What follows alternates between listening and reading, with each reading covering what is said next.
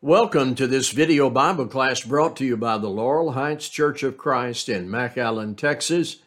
I'm Warren Berkeley. You can see from the slide where we are in our continuing study of 1 Timothy. Our interest is to read the text, study the passage, and make good applications from God's Word for us today. Now, you remember when we studied the passages earlier about elders and deacons, primary application was made to men who serve in those positions or men who are being considered for those positions. Yet we discovered in those passages valuable statements of good character, which every Christian ought to have. It is like that in this passage where Paul is writing to an evangelist, a local preacher in Ephesus, and the primary application is to the evangelist, to Timothy and others who would do that work. Yet, I say again, there are traits of character, and there are imperatives here every Christian should attend to. 1 Timothy 4:11 through 16. Command and teach these things. Let no one despise you for your youth, but set the believers an example in speech, in conduct, in love, in faith, in purity. Until I come, devote yourself to the public reading of Scripture, to exhortation, to teaching. Do not neglect the gift you have, which was given you by prophecy, when the council of elders laid their hands on you. Practice these things, immerse yourself in them, so that you may see your progress. Keep a close watch on yourself and on the teaching. Persist in this, for by doing so, you will save both yourself and your hearers. I think I heard myself misread a part of verse 15. So I want to go back and make certain I have it right. Practice these things, immerse yourself in them, so that all may see your progress. That's 1 Timothy chapter 4. Verses 11 through 16, and that's the passage open for our study in this video class. It is generally argued that the imperative in verse 11 is connected to the previous paragraph. That warning, brethren, about apostasy and deception is that which should be commanded and taught. It is a grammatical question that we may not objectively solve, but really, everything Paul wrote to Timothy was to be repeated. Every command included every instruction passed on to the people. So connecting verse 11 with the previous text, or what comes after, is not really the subject of a significant debate.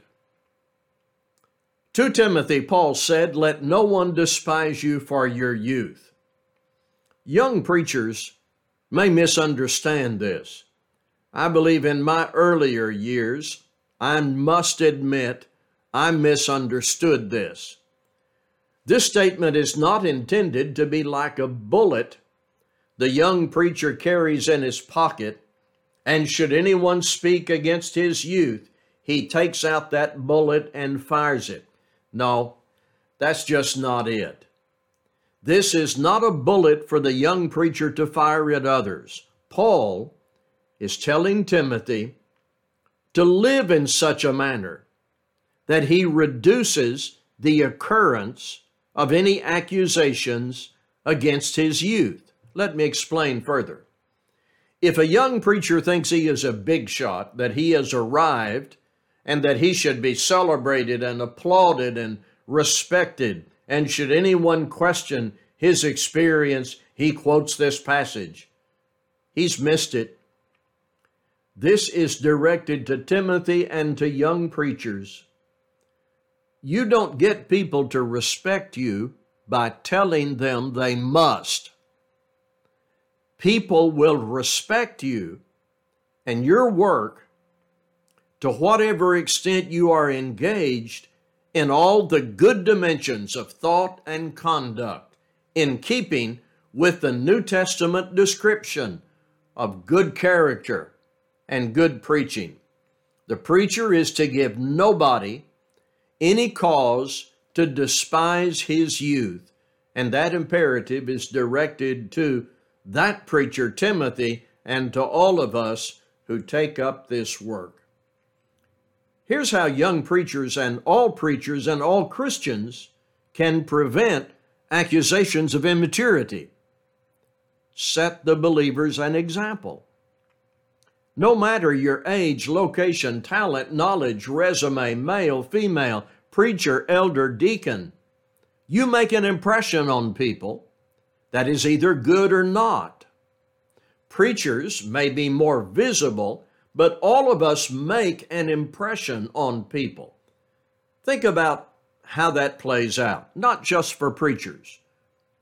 In the words you speak, in the things you do, in your interaction with people, in who you associate with, your manner, your temper, your patience or lack of patience, your level of zeal for the things of God, your knowledge, your attendance, your management of your money, your family. I could go on and on. The point is, if you don't want to hear accusations that you are immature, set the believers an example in speech, in conduct, in love, in faith, in purity. Someone told me once, I never do any evangelism. And I said, oh, yes, you do. It may not be direct teaching. You may be lax in that form of evangelism, but through your conduct and influence and how you interact with people, we teach, we preach every day.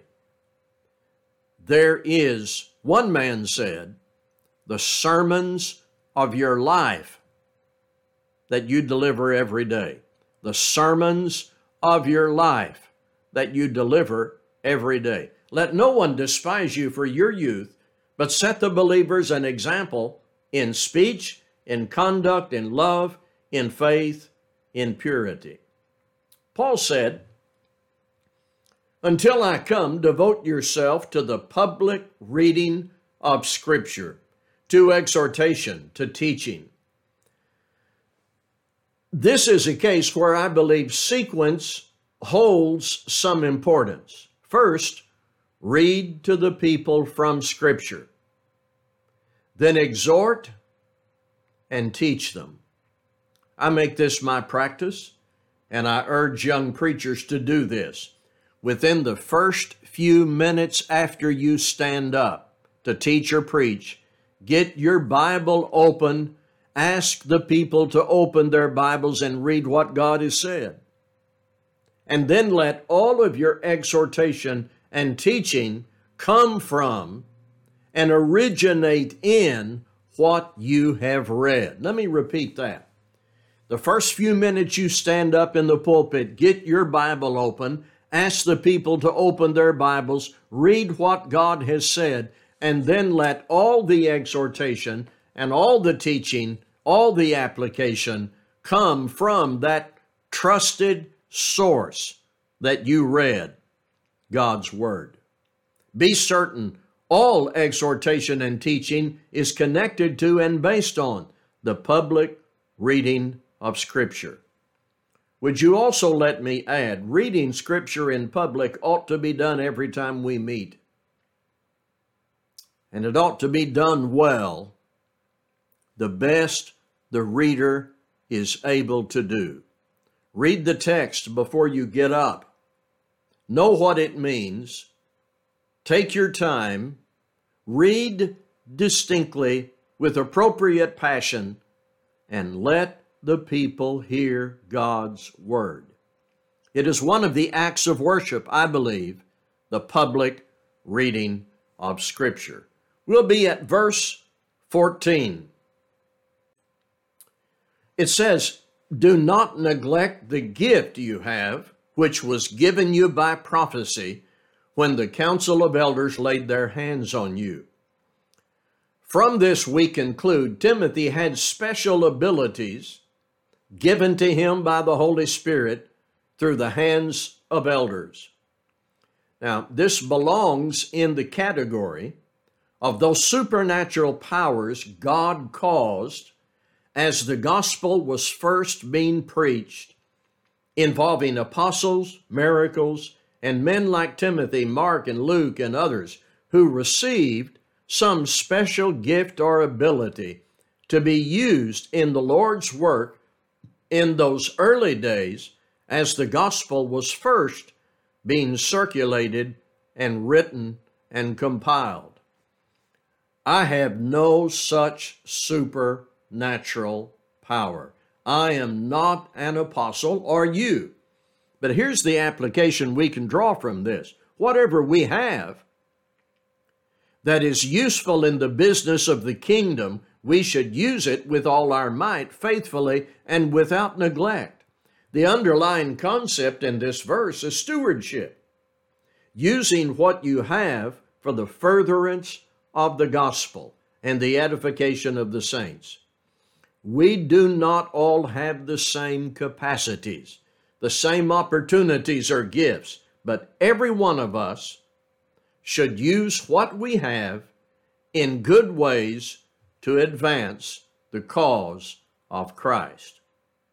Verse 15, "Practice these things, immerse yourself in them, so that all may see your progress." I want to talk about progress. The Bible teaches this is not just something one should see in preachers. Growth, improvement, progress should be manifest in the lives of every person from baptism until death. We ought to be learning more and doing more and thinking better and conquering our demons and adjusting our attitudes and maturing in the faith, making progress in pursuit of excellence in every aspect of our service to God. If you made progress earlier in your life, but you now seem to be leveling off or on a downturn, maybe some decline in your zeal for God, an alarm needs to go off. When you read the Bible and see what God expects of His people, progress is there. Progress is there. You with me?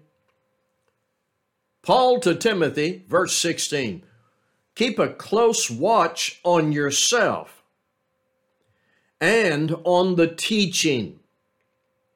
Persist in this, for by so doing you will save both yourself and your hearers." What I'm going to say may seem extremely elementary, but stay with me. This says to Timothy and to us, keep a close watch on yourself.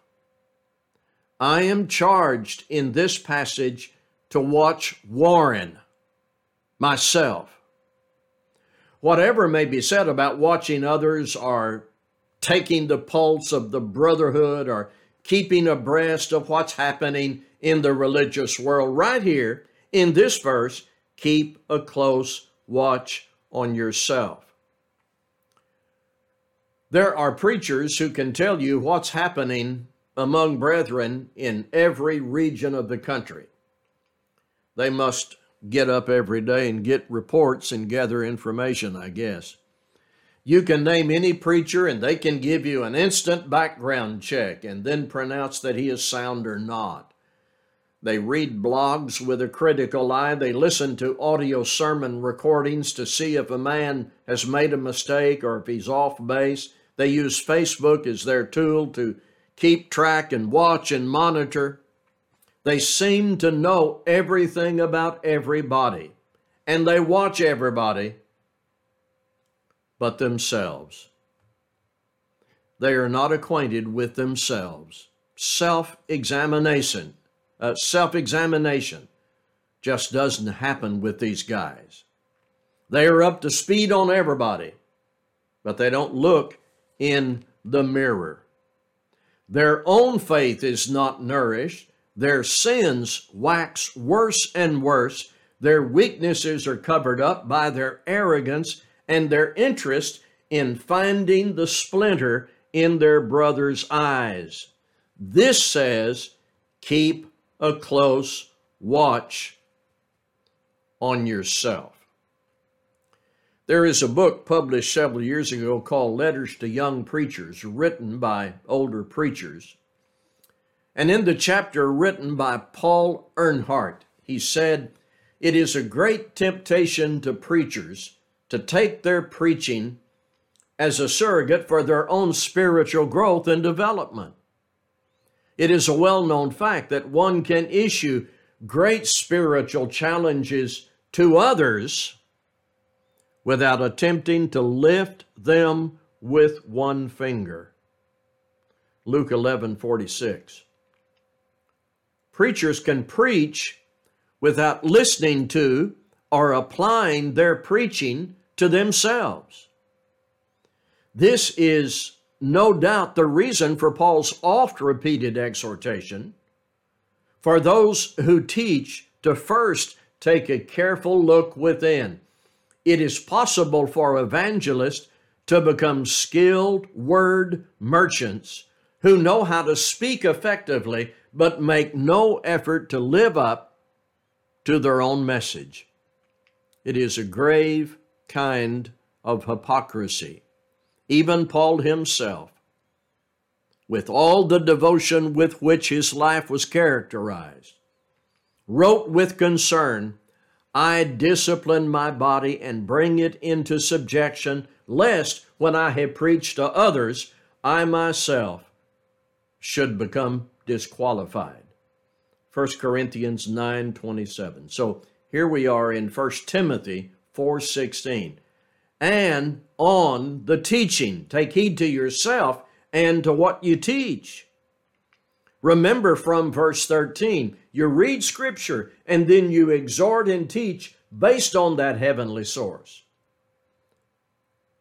How are you living? That's one question. Now here's another. What are you teaching? How are you teaching? Are you teaching the whole counsel of God? Are you challenging people to use the Word, apply the Word, grow in the Word? Is there prayer and planning that goes into your work? Keep a close watch on yourself and on the teaching. Persist in this. Both by doing so, you will save both yourself and your hearers. This is persistence that has purpose. The purpose is for all of us to be saved, for all who hear us to be saved. The English Standard Version uses the word persist, and this is directed to young evangelist Timothy in person here, who is charged to deliver the word to others as he accepts the delivery of the word to himself. The opposite of persistence is transience. You do something briefly and then pause or quit.